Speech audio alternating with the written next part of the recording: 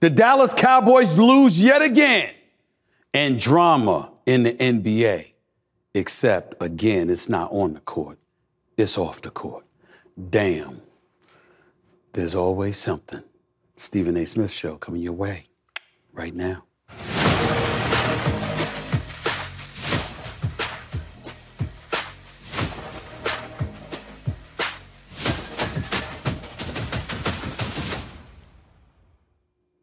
What's up, everybody? Welcome to the latest edition of the Stephen A. Smith Show, coming at you at the very least 3 times a week over the digital airwaves of YouTube. I'm here in my studios, thanks to our official studio sponsor, FanDuel Sportsbook. FanDuel, the official sports sponsor of the Stephen A. Smith Show. By the way, appreciate the love and support from our followers and subscribers. As usual, we've now eclipsed over 433,000 subscribers in the last 9 months now. I can't thank y'all enough for the love. Keep it coming, and you know I'll keep on coming. Please make sure to continue to like and follow the Stephen A. Smith Show right here on YouTube. Just click the bell to get notified of all of our new content. While you're doing all of that, please don't forget to pick up a copy of my New York Times bestselling book, Straight Shooter, a memoir of second chances and first takes. Just go to straightshooterbook.com to get yourself a copy. Makes for the perfect Christmas gift. I'm here to tell you right now, it's very inspirational. At the end of the show, as always, I'll be taking your calls, so make sure to hit me up. I'm back in studio, so the calls is right here. The phone will be ringing. It's 888 SAS 5303. That's 888-727-5303. First order of business to get into is the Dallas Cowboys. I'm so surprised. You see, I knew what was going to happen. And the reason why I'm laughing and I'm smiling and all of this other stuff, because I set y'all up. Y'all didn't see it coming. But I said all of those Cowboy fans, just sorry, nauseating, get on my last damn nerve. Cowboy fans, I set all of y'all up. Because I knew what was going to happen, okay? The Cowboys and their lackluster performance against the Buffalo Bills, losing 31-10 and snapping their 5-game winning streak. I knew it was going to happen. Dak Prescott threw for only 134 yards with no touchdowns and 1 interception. I knew it was going to happen. How about Tony Pollard rushing for only 52 yards and 0 touchdowns? And the Cowboys gaining a season low, 195 yards of total offense. I knew it was going to happen. Now, I didn't know that some dude named James Cook alone would have 221 yards from scrimmage. I didn't know that. That I did not know. But you know something?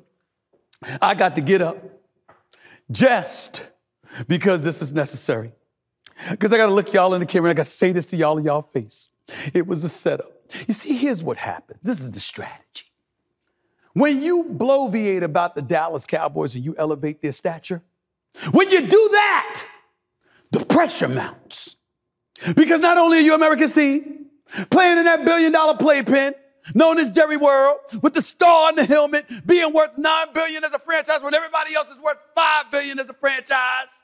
With all of that stuff going on, the allure, the star attraction, the star on your helmet, 100,000 people packed into the stadium, the tailgate parties that probably pack another 20,000. With all of that stuff going on, people, the minute the doors open, stampeding over one another just to get a seat. All of that stuff's going on. It builds expectations. And they can't handle it. I knew it. When DeMarcus Lawrence was talking smack after they beat the Philadelphia Eagles, we're going to stomp you again. We're going to stomp you again. Well, they got stomped the very next game. Dak Prescott wasn't his fault. The defense was getting ran over. Literally. This is what happens. This is what it is. Cook alone, 221 yards from scrimmage. I tried to tell y'all that. Josh Allen only completed 7 passes. Only threw the ball 15 times. What happened? Look at this right here. Come on over here, Scott. That's my jib operator. Go right here. Zoom it in. I want it 3D'd for that audience out there. 3D it. Okay? Look at that. Total yards, yards per play, pass yards, rush yards, first downs, doubled up on first downs. Okay? I tried to tell you. You see, what happens is, here's how it works. When the Dallas Cowboys have no expectations, they adopt that bunker mentality, devoid of pressure, and they're like, hey, Let's go after it. When you got to throw the football instead of running it down their throats, they all right with that. But the minute you ground and pound, the minute you run it down their throats, the minute you attack Micah Parsons, that stud, I love him to death. Very few people, if anybody, can get at a pass rusher the way that the way that he can. I get all of that. But when you run the football at them, they look quite ordinary. And as a result, you see this picture right here?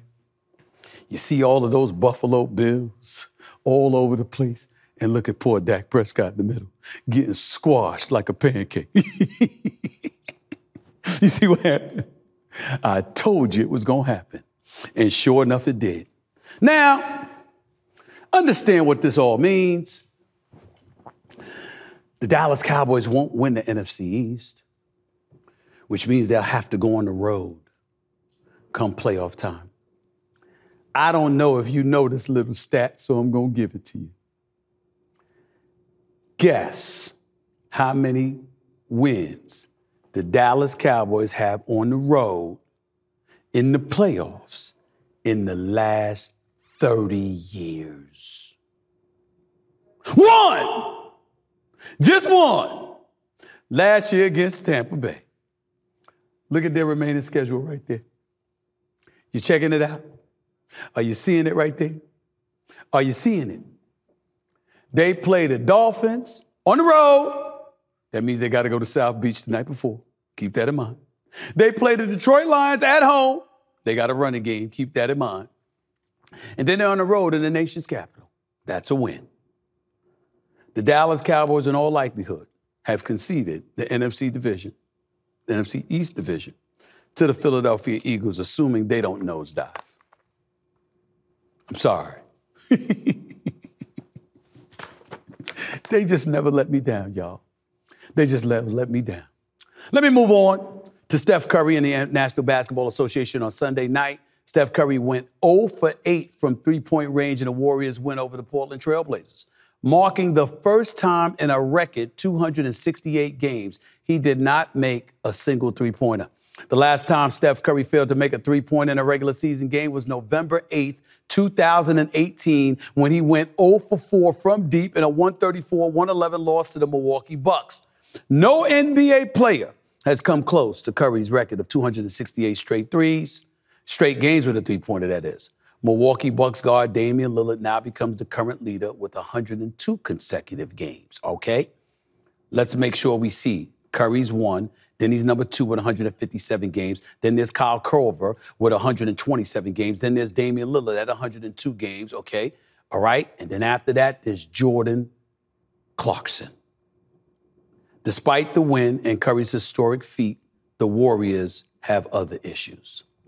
In my opinion, it's not just Draymond Green, who, by the way, according to reports, is now going into counseling to address whatever personal concerns and demons he's battling, and it should be a matter of weeks before he finishes up with that and he's allowed back onto an NBA basketball court. That's one of the Golden State Warriors' issues. The other is Mr. Klay Thompson. Now, Mr. Klay Thompson, for those of you who have not been paying attention, spent the first 8 years of his career arguably being a better shooter in some people's eyes than Steph Curry. Actually, I'm lying because there's never been a shooter better than Steph Curry, but he was right up there. But ever since that has taken place, ever since he tore his knee up, and then after that his Achilles, and he was out 2 full seasons, Klay Thompson hasn't necessarily been the same. He's come back. He's helped the Golden State Warriors win a championship. Much love, respect, and credence to them for that. But this year, he hasn't been shooting the ball as well. Look right here at what we're talking about with Klay Thompson. 16.8 points per game, lowest since his second season in the league. 41.8% shooting from the field, which is a career low, and 37.4% from three-point range, which is also a career low. And by the way, that's an improvement based on what we were seeing a few weeks ago. Klay Thompson wants his money. Klay Thompson wants a hefty long-term deal. He's somebody I have tremendous compassion for because I know what a great player he is. But last but not least, here's the biggest thing about Klay Thompson. Klay Thompson was robbed of $30 million years ago when we didn't even put him on a first, second, or third All-NBA team and instead elected Kemba Walker for that. And it cost him max dollars an additional $30 million. So instead of getting $221 million, he got $191 million. I don't blame him for his disgust with the media, but I wasn't one of those people because I certainly had him on the All-NBA team. The brother's special, but he hasn't looked that way this season. The other night, he dropped 30. Hopefully, he's getting it back. Shooters never lose their stroke completely. So I have faith in Klay Thompson, but he's got to get it together. Because when he and Steph Curry have it together, there's very few teams that can beat them. That's why they went to the finals 6 times and won 4 championships. Let me move on to a last subject before I go to break, and it involves Minnesota Timberwolves star guard Anthony Edwards. He's in the news for the wrong reasons, ladies and gentlemen. He's publicly walking back comments he made to a woman which appears to urge her to have an abortion. Now, I don't talk about stuff like this, but he commented on it. He's the 22-year-old Minnesota Timberwolves star, and he was put on blast in a series of social media posts this weekend by a Paige Jordan, or Jordae, Jordae, who has more than 1 million followers. And naturally, she shared a recent text conversation that she says lays out Edwards' wishes to terminate her pregnancy. The woman also shared a screenshot of a $100,000 wire transfer appearing to be from the former #1 overall pick after providing proof of the procedure. Edwards issued a statement today on his social media account addressing the alleged text message thread shared between him and the woman saying, quote, "I made comments in the heat of the moment that are not me and that are not aligned with what I believe and who I want to be as a man," he wrote. "All women should be supported and empowered to make their own decisions about their bodies and what is best for them. I am handling my personal matters privately and will not be commenting on them any further at this moment in time." Edwards, whose first-place Timberwolves play the Heat in Miami tonight, is having his best year yet in his 4th NBA season, in case y'all didn't know, averaging 24 points per game. Let me say this.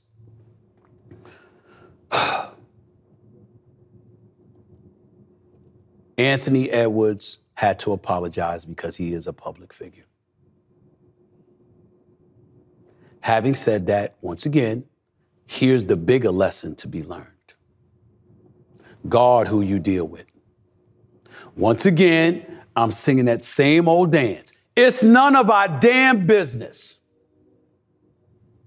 who Anthony Davis is screwing around with, who he impregnated.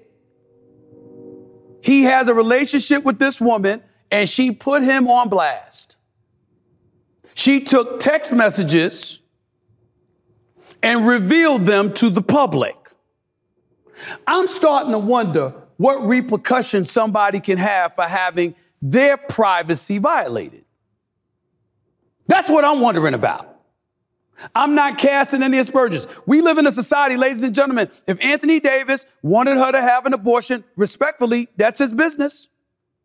We have pro-choice and we have pro-lifers all over the country. And I keep saying Anthony Davis. I apologize. I mean Anthony Edwards. I'm sorry. I say Anthony Davis so much because he played for the Lakers. We're not talking about him. We're talking about Anthony Edwards for the Minnesota Timberwolves, who I really get to talk about, who I would have loved to talk about involving basketball, but we got to talk about this because she violated their private affairs. She is a woman. She is free to do what she wants with her own body. This is America. If she's impregnated and she wants to have the child, that is her business. If Anthony Edwards does not want her to have the child, that is his business. There's no laws he's violating because he wouldn't want the child. There are pro-lifers and pro-choice folks all over this country. Just like we saw millions celebrating when the Supreme Court overturned Roe v. Wade a couple of years back, we saw millions lamenting it. We saw the state of Ohio bragging about how the women came out and clearly were in support of other women because they were in support of pro-choice, which means the choice to have an abortion if you so chose. So if women feel that way, what's wrong with a man feeling that way? I'm not one of those dudes. I'm not somebody who is a supporter of abortion, but I am a supporter of choice. Answer to God. That's your business. So this is not for us to judge Anthony Edwards. The bigger issue for us, not him, he got bigger issues. And he has to deal with that situation because if she elects to have that child, which it appears that's what she's willing to do, and if it is indeed his child, he has a responsibility as a father, and that is his business. He signed for over $200 million in the offseason. He'll be just fine. The issue is she put him on blast. She revealed private text messages. That's what appears to be the case, which compelled and forced him to come out with a statement addressing the situation because of the manner in which he spoke to her about his wishes. I'm wondering when are some laws going to come into place where people like Anthony Edwards and others can retaliate legally for folks putting their private messages on blast. It's none of our business. She clearly did it to humiliate him and compel him to think the way she wants him to think. So she's using the public to do it by violating his privacy. When are we going to talk about that? That's all I'm saying. I'm not talking abortion or keeping the child. I'm not getting in all that. That's his business. And it's public consumption because he commented on it. But come on. Come on, y'all. 888-SAS-5303. That's 888-727-5303. Up next, the wonderful, incomparable LaLa Anthony. She's got a lot of things to talk about. She'll be up on the show next, so stick around. Don't go anywhere. You're listening and watching live the Stephen A. Smith Show right here over the digital airwaves of YouTube. Don't go anywhere. Back with more in a moment. Welcome back to the Stephen A. Smith Show. My next guest, she's really not a guest. She's a wonderful friend of mine. She's a talented actress and a New York Times best-selling author and a star of the hit Starz drama series Black Mafia Family. She's stopping by to talk about a cause that is near and dear to her heart. Please welcome the incomparable, the wonderful, the beautiful, the lovely LaLa Anthony. Mrs. LaLa Anthony, how are you, girl? How's everything? Everything is great. I need you to introduce me every time I do something. I want that same introduction every time. That's right. You deserve it. You've earned it. You've warranted it. No doubt about that. Thank you. First things first, how are you doing? How's the holiday season treating you? How's life? Still working really hard. In my mind, I thought right around the holidays I would slow down a little bit, but you know how it goes. We never stop working. So working hard, managing my schedule, Cayenne's schedule, but always blessed, always grateful to be able to do the amazing things we're able to do and just happy that it's going to be Christmas, get some family time and have some fun. You've got a foundation, and that's really why you're here at this particular day to talk about this, because I know I'm going to bring you in studio. We're going to have one of them lengthy conversations about life. Since you don't hesitate to school me on life. We're going to do that one of these days, okay? But you've got LaLa Land's Foundation 360 program. I want you to talk about that and just enlighten us all about what that's about and why it's so important to you to talk about that, particularly this time of year.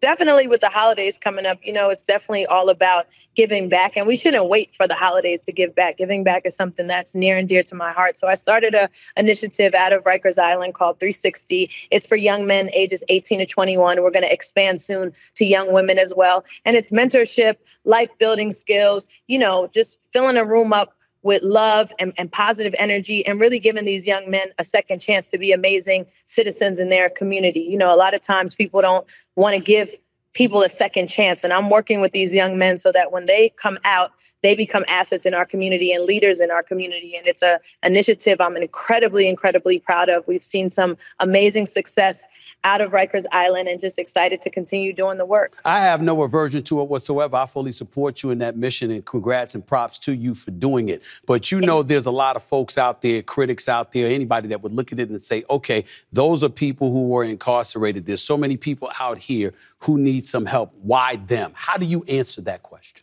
So I answer it by saying I primarily work with 18 to 21 because when I look at these young men, I do see Cayenne. And any young person out there is one bad decision, wrong place at the wrong time, wrong friend group from being, incarcerated for something, and I want to be sympathetic to that. I want to be a role model to those kids. I want to show them that there is a better way. And I'm just really proud of the work we're doing. I do this for Cayenne.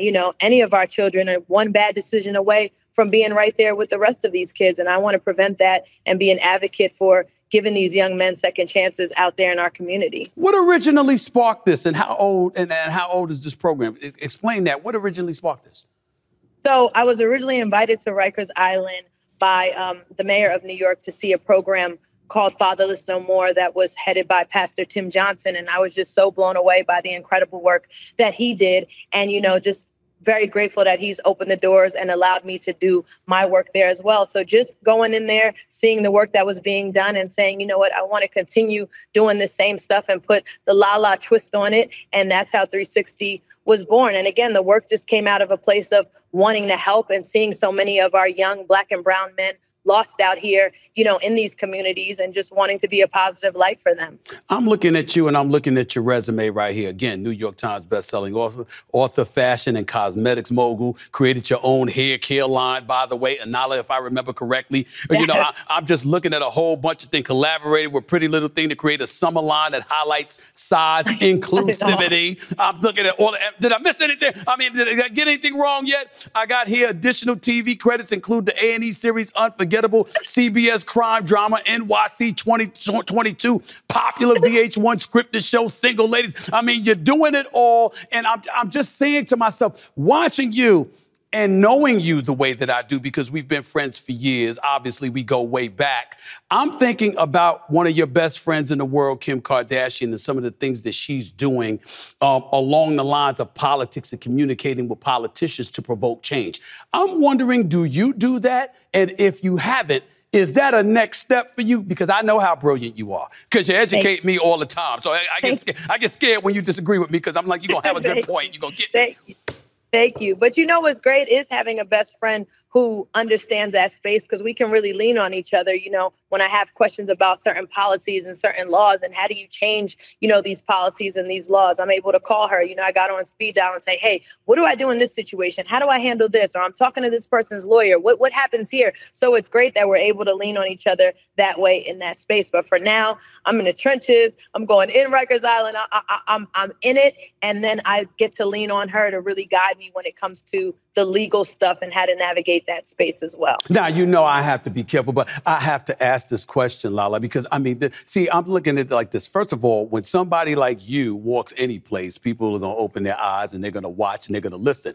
If I'm fellas that's incarcerated and I'm about to get out, I'm going to be free, I want all the help that I could get. But damn, if LaLa rolls up in there, I'm definitely going to want to listen to her with her beautiful self. I'm just wondering, do you have any idea that it's kind of difficult for folks to stay focused and be concentrated when they're talking to you, LaLa? Have you thought about that at all? I think maybe for the first 5 minutes, but when I come in there, I demand respect, and respect is what I'm given. And I just appreciate, the respect that I'm given. I don't play any games. Like when you carry yourself in a certain way, people know they can't play with you. I come in that room and I demand respect, and that's exactly what I get in return. I am an eyewitness to that. I've known you for years, and when you roll up on me, it's like, Lord, what have I done? Let me make sure she's okay. But let me get back to you real quick, because I know what you're hoping to accomplish with this, and basically preparing young men for the real world that awaits them. How concerned are you in this day and age, considering the divisiveness, how evil our society can be at times, the advent of social media, how so many voices are out there, but most importantly, how many people are affected by those very voices? How much does that play a role in terms of your tutelage and your preparation for these young men in order to get them set for what's out here waiting for them? What about that? How much does that play a role in the counsel that you provide? It plays a huge role, and something I'm incredibly worried about and try to step in and show them, a different way. In the age of social media, like you mentioned, so many of us want to look the part or do certain things to seem cool on social media or to seem cool to our friends. A lot of the young men in my program are there because they were, quote unquote, showing off for social media or did something on social media because their pride was hurt. And really just understanding the effect this has, especially on our young population out there, and really getting them to understand that there's more to life than social media. There's more to life than looking a certain way. So it is a big concern of mine and something that I address and talk to, and I deal with it on a different level.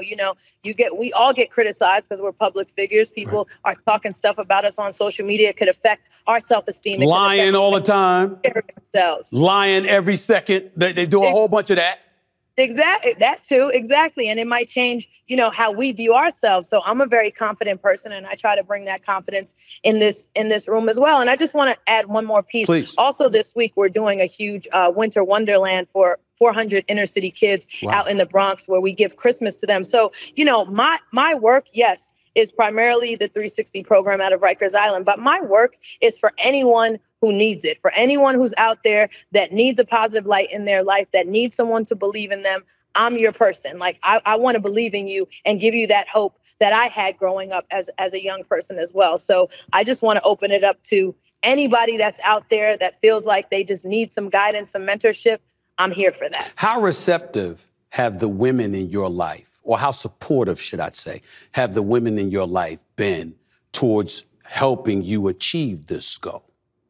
Incredibly, supportive, especially my mom. I mean, growing up, she just taught us, you should never judge anyone. You don't know what a person has been through. Don't judge people. Give people a second chance. People make mistakes. Have grace. Have mercy. So those are the same things I tell myself as I'm doing this work, whether it's inside of Rikers Island or outside of Rikers Island. A lot of us have been through a lot of things that have shaped some of our decisions, shaped the people that we are. And you got to have grace and compassion for a lot of people out there, for sure.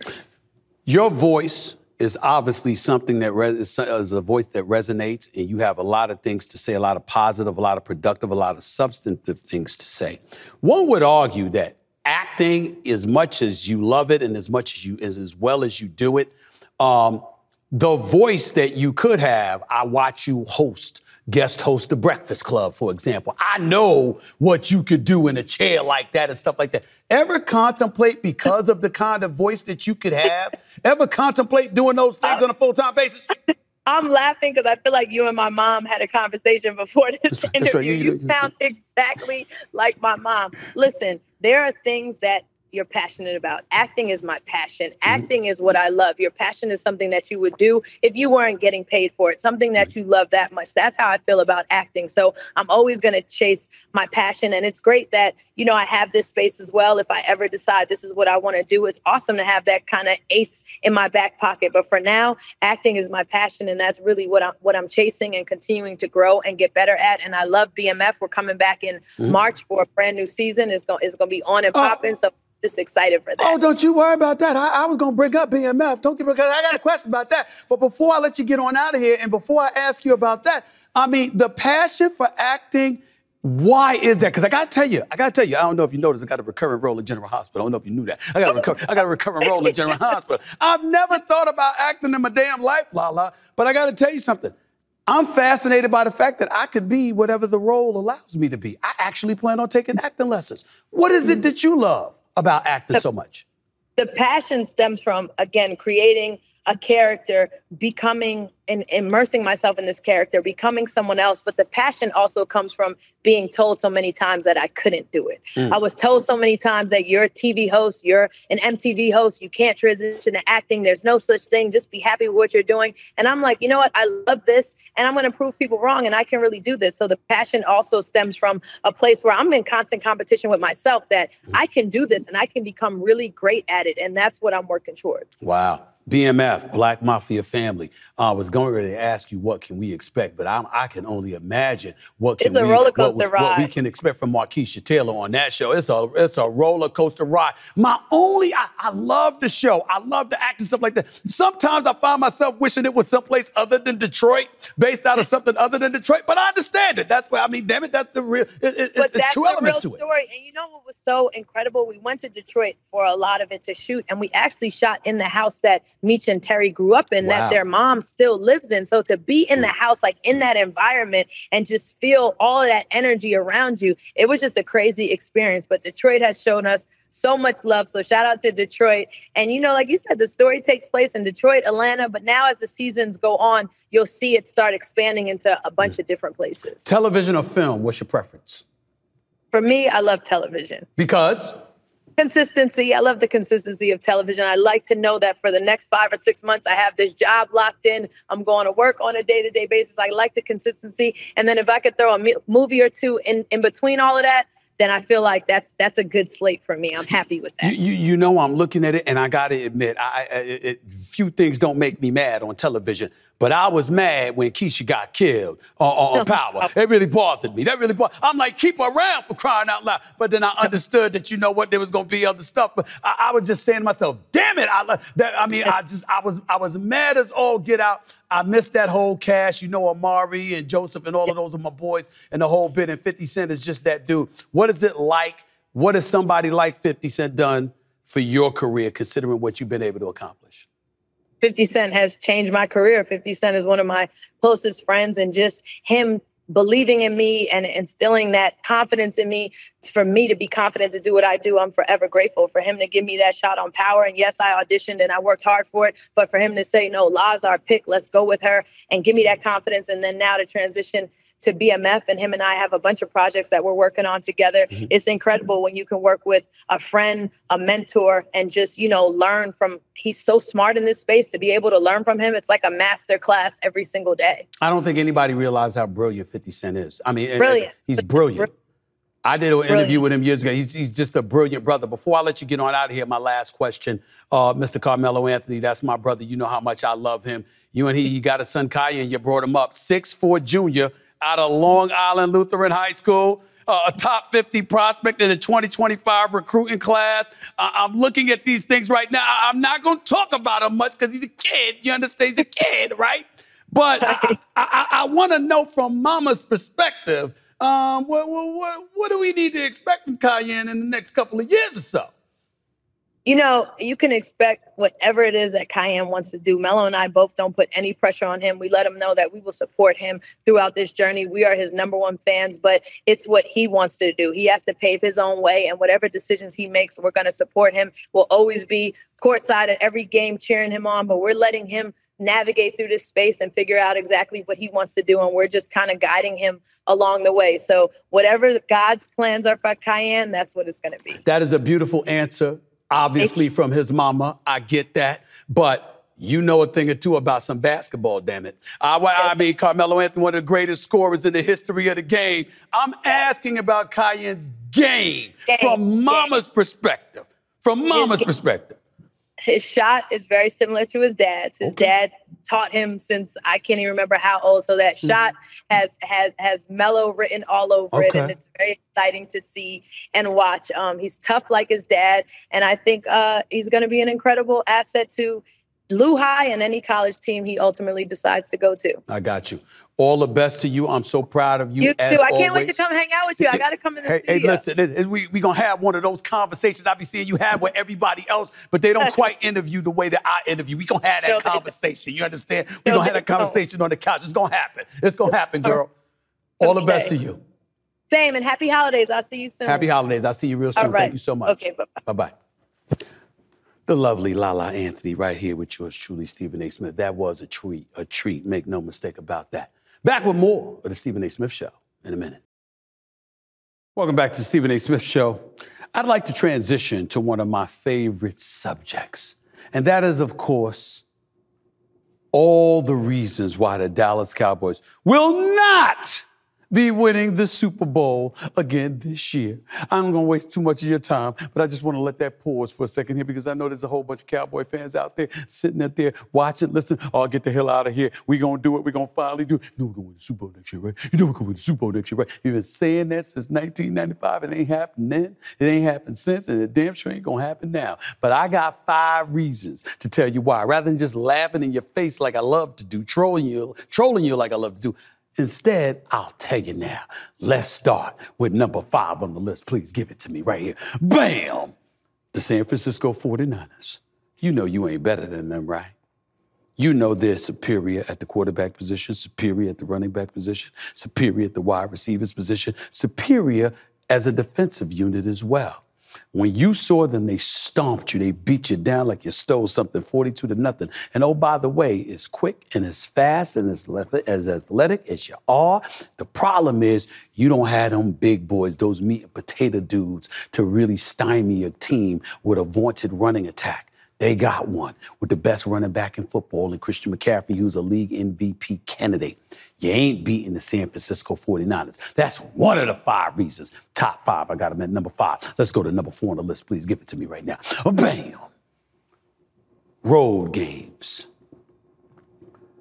You're undefeated at home. On the road is where your 4 losses occurred. You see, you struggle on the road. It's a difficult thing for you. You struggled at Arizona. You struggled at San Francisco, got annihilated, by the way. You struggled at the Philadelphia Eagles at Lincoln Financial Field. And you got beat up in Orchard Park, Western New York, against the Buffalo Bills Sunday, just yesterday. When you go on a road, you're allergic to prosperity. You can't handle it. You can't handle the pressure. You feel it. You feel it. Did you know that as Cowboy fans, your team has only won 1 playoff game in their last 30 tries, last 30 years rather? 1. And that was against Tom Brady and the Tampa Bay Buccaneers last year. Other than that, you don't win games on the road come postseason time. And since you lost yesterday to the Buffalo Bills, you ain't gonna win the division, which means you're gonna have to go on the road, which means you ain't gonna lose it, you ain't gonna win again. Let's go to top 3 on the list, please. Give it to me. Bam! Penalties. You notice how I wrote here immaturity? DeMarcus Lawrence, remember all of that talk he was talking about? We're going to stomp on you. We're going to stomp on you again. We're going to stomp on you again. Remember that? And then he commits a roughing the passer penalty against Josh Allen. They were about to kick a field goal because they were about to be stopped. And his stupid penalty gave them a first down, let them continue their drive, and they scored a touchdown. These kind of things kind of get you. The Dallas Cowboys lead the league in penalties. It's what they do. Very, very undisciplined. You're not winning that way. That's why it's on that list. Let's go to number 2 on the list. Please give it to me right now. Bam. Run defense. Did I mention that they gave up over 250 yards, 269 yards rushing to be exact? Did I mention some guy named James Cook ran for 225 himself from scrimmage? Did I mention the fact that he ran roughshod all over them, just like Arizona did? Just like San Francisco did. When the Dallas Cowboys lose games, you know why? It's because you can run the football on them, which means Micah Parsons and the crew can't rush the passer because you're targeting him when you're running the football. And as a result, you don't know what to do. And that's why you lose. So that's top 2 right there. That ain't the number 1 thing on the list as to why the Dallas Cowboys will not win the Super Bowl this year. You know what number 1 is, right? You know who's to blame for the Dallas Cowboys losing yet again, right? Because it's coming. Give me number 1, please. Bam.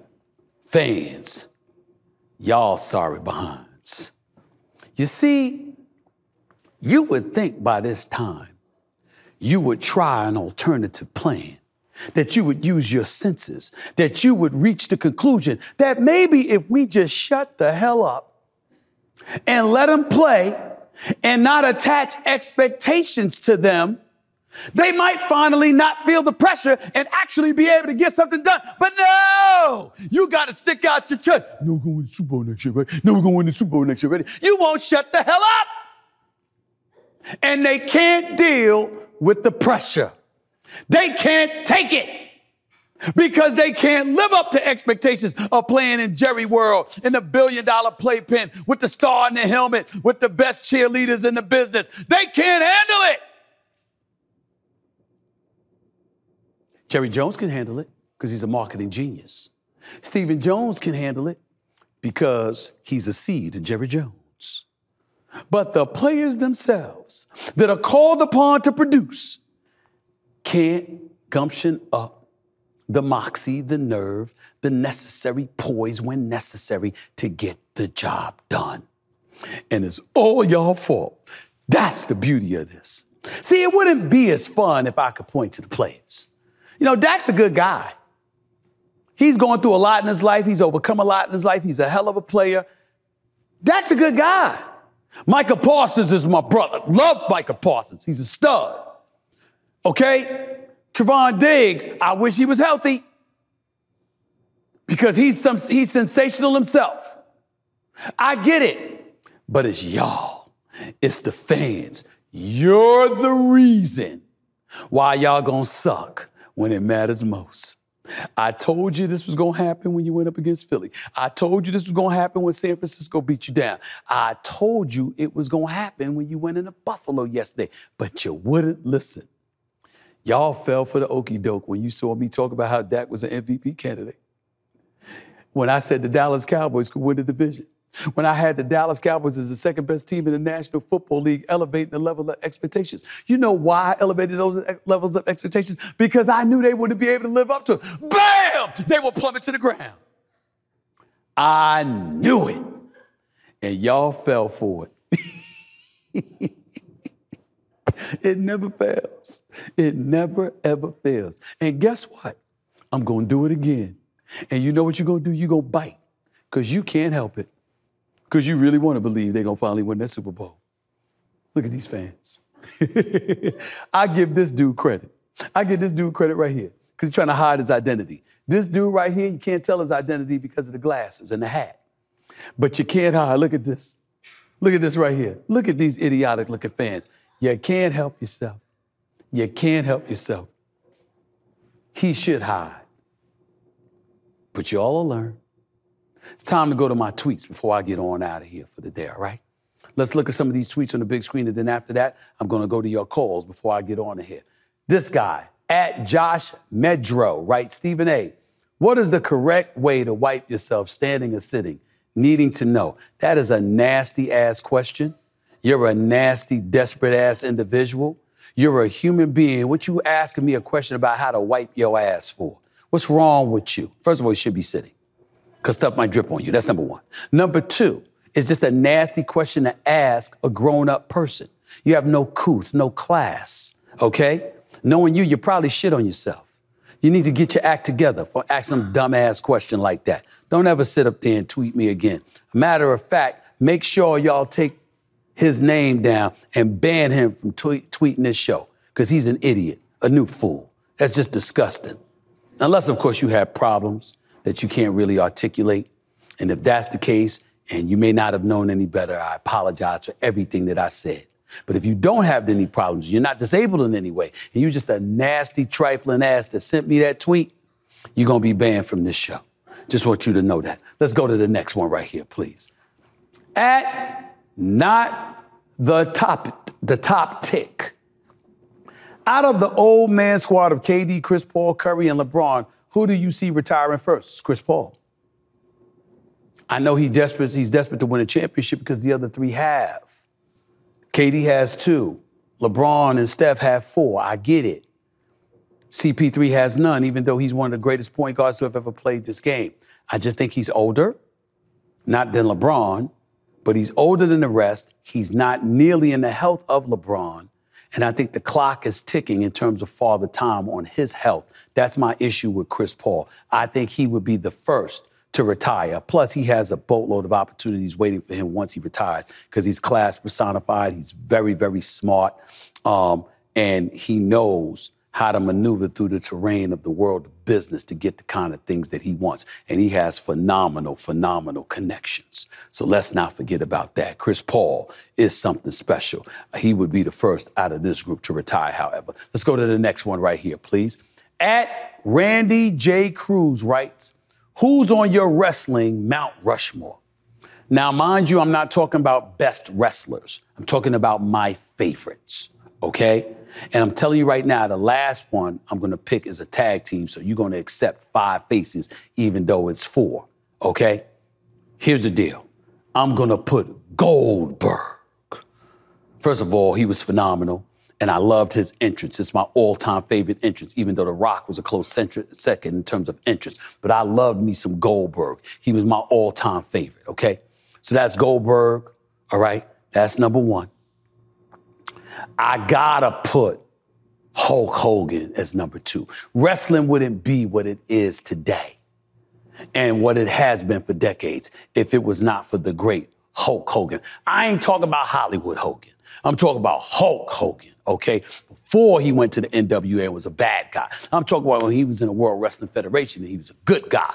I'm talking about the guy that body slammed Andre the Giant.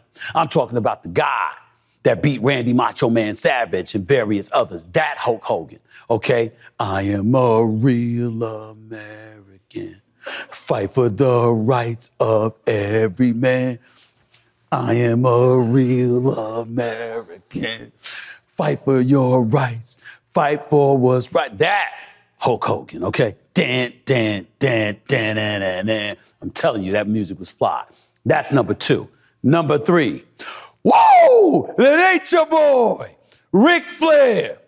You know something? You remember when he did that thing, Buddy Landell?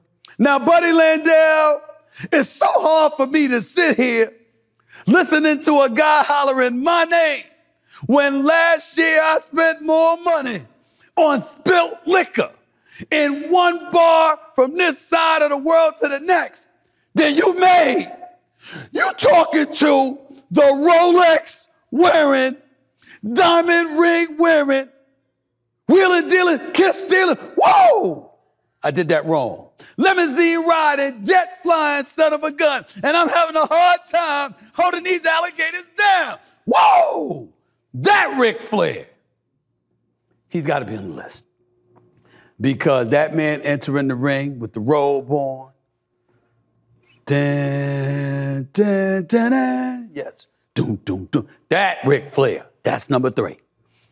And number 4 for me, The Rock I love so much. I love the American Dream, Dusty Rhodes. I loved Magnum TA, belly to belly slam. Oh, yeah.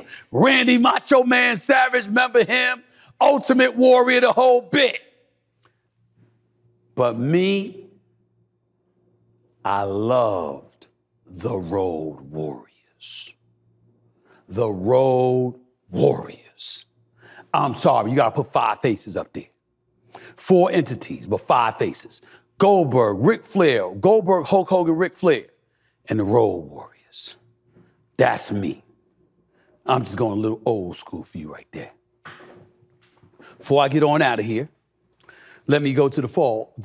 888-SAS-5303. That's 888-727-5303. Let's go to the calls. Let's go to Josh in Ohio. You're live with Stephen A. What's up, Josh? How are you?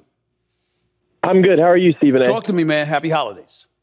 Hey, so I am talking to a girl right now, and this girl has literally told me the entire time her best quality is that she has a bucket hat with a pizza PNG. I'm sorry. You're losing me. You have to explain it in English. You said she had a bucket hat?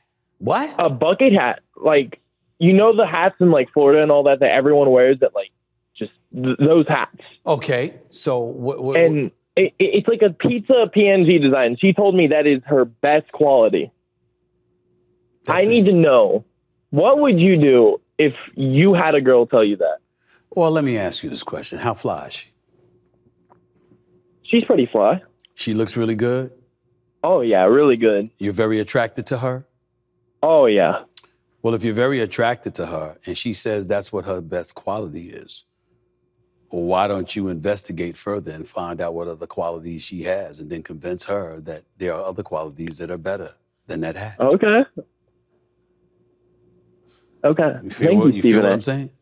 Convince her, exactly. Convince her that, there are other qualities you have that you have not even realized. And I'm here to educate you about what those are, because you are something special. She'll blush. She might even listen to you. And who knows how far that'll get you. Matter of fact, while you're getting your groove on, she might take the hat off. Ooh. Now, what you don't want is for her to be like that woman and I'm Gonna Get You Sucker with Keenen Ivory Wayans when she pulled off her breast, her butt, her leg, eyes, her hair, and everything else. You don't make me hop after you. You don't want that.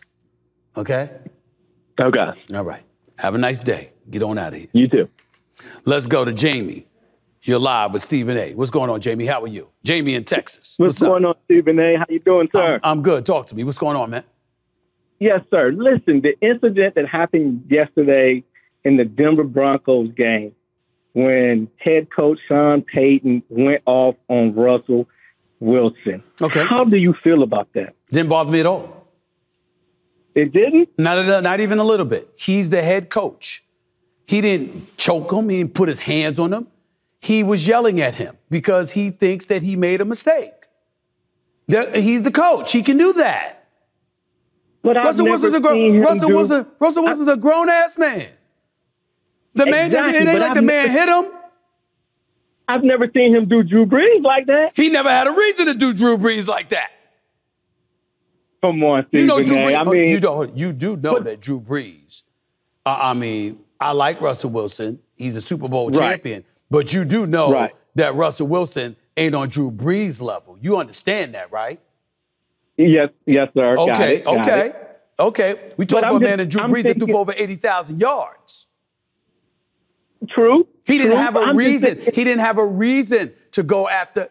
And not only that, he was in New Orleans with Drew Brees for many years.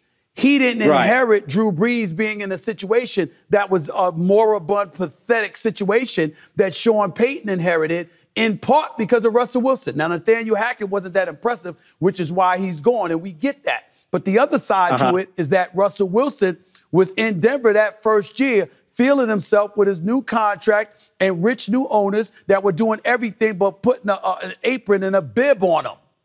And Sean Payton had to walk in there and clean all of that mess up and let you know it's a new day. It's a different era. There's certain expectations that I have here, and I'm going to be very demanding of you, which Russell Wilson knew. All the man did was yell at Russell Wilson.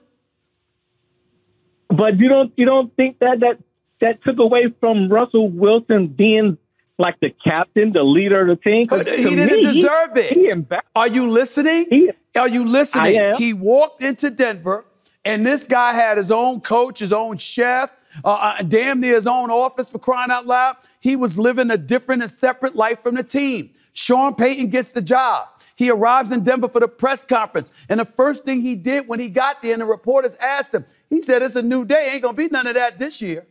You can cancel that. He put everybody on notice because that was one of the things that fragmented and separated the team. Hell with that. What the hell is wrong with our society? You're a grown-ass man. You're on the football field in the throes and the heat of competition. Because he raised his voice and he was a bit demonstrative, that's a problem. Russell Wilson was free to clap back at Sean Payton if he wanted to. He wasn't going to get cut. He wasn't going to lose his salary. He could have spoke up for himself, but he probably didn't because he knew he was wrong. True. Goodbye. I just wanted to get your perspective on it.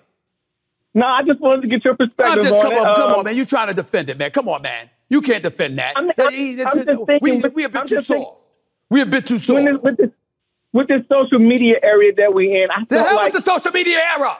But listen, Stephen. That's what I'm telling you, Jamie. You don't think his wife felt some type of way about it? Who gives a shit what his wife felt? That's his wife. Steve. Oh, really? Is that what you're telling me now? That Sean Payton should have been sensitive to how the wife feels at home when you're on a football field trying to win a football game? For me, enough. For me, it's just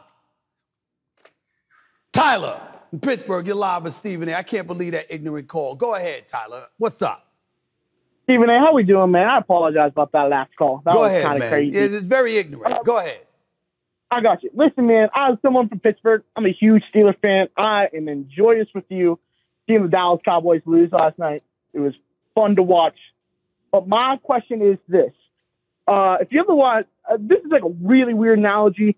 You're taking too long to ask your damn question, though. You're taking too long. Come on, let's go. Do you think the Dallas Cowboys view you as like their version of J. Jonah Jameson? Like how J. Jonah Jameson is Spider-Man. Do you think you talking are about the editor on Superman? Did talk about the editor on Superman? Spider-Man. J. Jonah Jameson, the editor for the newspaper where Clark Kent was working with Lois Lane and he was the boss. Oh, you talking about Spider-Man? Talking about Spider-Man, Yes, J. Jonah Jameson. Yes, sir. Yes. Well, you can say the Daily Wire. No, I don't believe the Dallas Cowboys view me that way because they don't pay me and I don't pay them. Have a nice day. Next call. Liam in Queens. You're live with Stephen A. What's up? How's it going, Stephen A? I'm all right. What's up? Happy holidays. Happy holidays, man. I just wanted to ask if you heard about what Eric Adams said yesterday. What did he say? So he was asked to summarize the year in one word. And he said, quote, New York, this is a place where every day you wake up, you could experience everything from a plane crashing into our trade center through a person who's celebrating a new business that's open. So just some really strange comments. And, you know, he used the word celebrate about planes crashing into a building. He said this is a place where every day you wake up, you could experience a plane crashing into our trade center. Okay. Well, thank God he didn't use the word celebrate. That's number one. Number two, that is a strange answer. I can't deny that. I'm quite sure he had the best of intentions. He is a New Yorker through and through. He's striving to be a great mayor. He's taking on a lot of battles. The FBI is investigating him. You've got a situation where immigrants are being funneled into the city. It's being treated damn near like a sanctuary city. We've got crime to deal with. We've got homelessness. We've got immigrants to deal with who are here illegally. There's a whole bunch of stuff that's going on. It's a lot of challenges. I'm not going to nitpick and denigrate the mayor. Certainly is a better choice of words that I think that he could have come up with. There's no doubt about that, but I'm certainly not going to denigrate him for not finding the right phrases and the right words to articulate his point of view. It happens. Nobody's perfect. Sure. All right. Take it easy, man. Let's go to Raja, our last call. Raja in Atlanta, Georgia. You're live with Stephen A. Talk to me. What's up, Raja? Hey, Stephen A. How are you? I'm all right. Talk to me. Yeah. What do you think about the DeMonte Casey suspension yesterday? Who? DeMonte Casey. So basically, Gardner Minshew threw a hospital ball, and Michael Pittman got concussed. And there's no way DeMonte could have done anything about it. And then he gets suspended for the rest of the year. And Tom Brady has been talking about this, where he's like, all the QBs need to throw the ball in the right pocket. Right. I feel like the NFL is getting too soft. Well, let me say this to you. I did not see the play. I apologize. I should have. I've been dealing with a lot of sports topics and all of that stuff today since last night. For some reason, I missed that play, so I apologize for that, no doubt. Yeah. What I will say to you, however, is this. There's a lot of rules and regulations we can lament and we can complain about. But when a league makes it clear these are what the rules are and they don't deviate from it, you have an obligation to adjust accordingly. And when you're not willing to adjust, there's no way around it. You have to be punished. And so again, when it says the rest of the year, obviously they're trying to imply there was a track record there. Clearly, he's not a first-time offender in their eyes. As a result, they made the decision that they made. I'd have to call the league office to find out more about what you're articulating. But what I would say is that what we have to do is understand that as Americans, we've gotten to a point in our society where we complain about every damn thing. We don't want any rules and regulations. Well, when there are no rules and regulations, there's chaos. And when chaos exists and it prevails, anything goes. You don't have any order. You don't have structure. You don't have balance. You don't have those things that lend itself towards success and continuity in the long haul. We need to be careful about what we're talking about and what we're thinking about. Every time we turn around, we want something changed, okay? And I'm saying you can want things changed, and that's cool. But you also have to accept when they aren't changed. And if they're not changed, those rules and regulations that are still in place are what you must capitulate to if you want to remain a part of something structured, substantive, and successful. That is the way that it goes. And we need to go about the business of making sure we instill that in the minds of our young people everywhere. Because unless we start doing that, we're just going to get worse and worse as a society, inside and outside the world of sports. You feel me? No, I think I totally agree with you. I just think the QBs need to be way more accurate. Like Tua last week hit Waddle, and Waddle almost had a concussion, and it wasn't Waddle's fault. It just stretched out and caught the ball. I got it. And I'm saying to you, you can find a plethora of situations where something is not somebody's fault, but they end up paying the price. And we get that. We have to accept that. That's just the way it goes. Happy holidays. I got to get on out of here, right? Take it easy. Yep. All right, hold on. I got one more bonus tweet that somebody sent out. At, what is that? Andre 3000 is GOAT. Last tweet here. Somebody just tweeted this to me. When it comes to women, how thick is too thick? How thick is too thick? Do we have a photo? I've asked y'all this on many occasions. Do we have a photo of Rasputia? Remember that from Norbit? Right there. That's too damn thick. That right there is too damn thick for me. Now, my boy Pooley, that's right up his alley. Ladies and gentlemen, his name is Rodney Cowan. Raised on 2/3 Street in Hollis Ave. One of my best friends on the planet. Don't see him much. Don't talk to him much. You will never hear me say I have a better friend than him. I love him like a brother. That's my man. Okay? But one of the reasons we don't hang out much is because of that right there. That's where he loved being around. Okay? That is not me. Okay? When you think of me, okay, in terms of what I like, think Beyonce, think J-Lo, think of Kim Kardashian, I'm talking about figures. Figures is what I'm talking about, okay? Think of Cardi B, all right? Think of Shakira. I'm very flexible.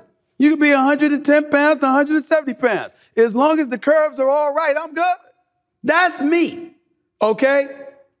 But there are limits. That's it. I can't function like that. I'm not knocking any man who can. Pooley can. My boy Pooley can. I got one of my boys, his name is, we call him Money Mark. He know who he is. Money Mark. That's Money Mark. We all know who Money Mark is, okay? Now that brother right there, okay, my man Money Mark, Pooley, a few others that I've known throughout life. I mean, they like the stuff that like tilts cars. I'm not exaggerating. Like, people think I'm joking. Pooley called up to my radio show one time and literally said, it's true. Like, you get in this car and you think you got a flat tire. You really don't. It's just that the car tilted. Because that's what he likes. That's not me. Okay? Sanaa Lathan, another name. Megan Good. How could I? Lord have mercy. Megan Good. Let's not forget her either. Okay? People like that range. That's me, okay? Not that. Not that. That is entirely too much thickness for me. Other men out there, more power to you, nothing but love for y'all. Nothing but love for y'all. Speaking of love, but on an entirely different level, I wanted to take a moment to close out the show to show some love. As my last words for the day. Love that I wanted to echo and disseminate about a veteran journalist and a man I've looked up to my entire career. His name is Mr. Bryant Gumbel, who is saying farewell to his show, Real Sports with Brian Gumble. And by the way, that show is running its final episode this Tuesday after 29 seasons on the air. Now, you may look at Brian Gumble and you may see him on Real Sports, and they've won countless Emmys. They've won a Peabody Award and stuff like that. That's the show led by him. Let me tell you a little something about him. He worked on NBC's Today Show for 15 years. He did CBS This Morning for several years. He used to do NBC Sports. He's covered the Olympics. He's covered the PGA. He's covered the World Series. He's done a host of things. He is simply one of the greatest journalists this nation has ever seen. He was doing this since the 70s. Now, I want you to imagine that we're just a few years removed from the civil rights era and the civil rights movement. I want you to think about the paucity of African Americans on the airwaves. I want you to think about the trials and tribulations we've experienced as a community, the struggles that we've had just to gain a level of recognition, let alone opportunities. And I want you to understand during all those times, this man, Brian Gumble, was a constant figure, putting on display a level of exceptionalism that was unrivaled, spanning more than 40 years on television in this business. There's a lot of people that I've looked up to throughout the years. Ralph Wiley, Michael Wilbon, who's still doing great things for ESPN, the late, great Stuart Scott, and John Saunders. There's so many people that have paved the way for people like myself to be where I am today. Nobody, and I mean nobody, has done it better than Brian Gumble. Let me not forget the late, great Ed Bradley from 60 Minutes in those categories of greats who happen to be African Americans, who paved the way for people like myself. But for Brian Gumble to be 75 years of age and walking away now on his own terms after 29 years doing what he's been doing for HBO's Real Sports with Brian Gumble is a testament to greatness. Anybody could have great moments. Anybody could be great for a moment. But true greatness in any chosen field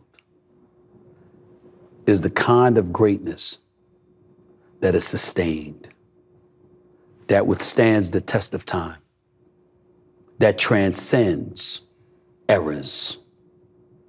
Because no matter what era you lean towards, you simply can't push them aside because they're too great to do so. That is the personification of Bryant Gumble. He is not dead. He has not passed away. He has overcome numerous obstacles, physical injuries, 2 bouts with cancer. So many other changes have taken place in his life. And no matter what he was enduring or experiencing, all we've ever seen from him is excellence and a standard that has never, ever been eclipsed by anyone in this industry. I not only respect this man, I revere him. And I wanted to end the show today by honoring him with that reverence, by simply saying thank you for the greatness you put on display for so many years. The greatness you've articulated and attempted to spread to those who continue to follow in your footsteps. We'll never measure up, but because of you, we will always strive to do so, because you are the standard, sir. I love you, and I appreciate you. Congratulations on your wonderful, illustrious career, and may the rest of your life be just as fulfilling as you've been to all of us. Peace and love. This is Stephen A. Smith signing off. Until next time, everybody. See you later.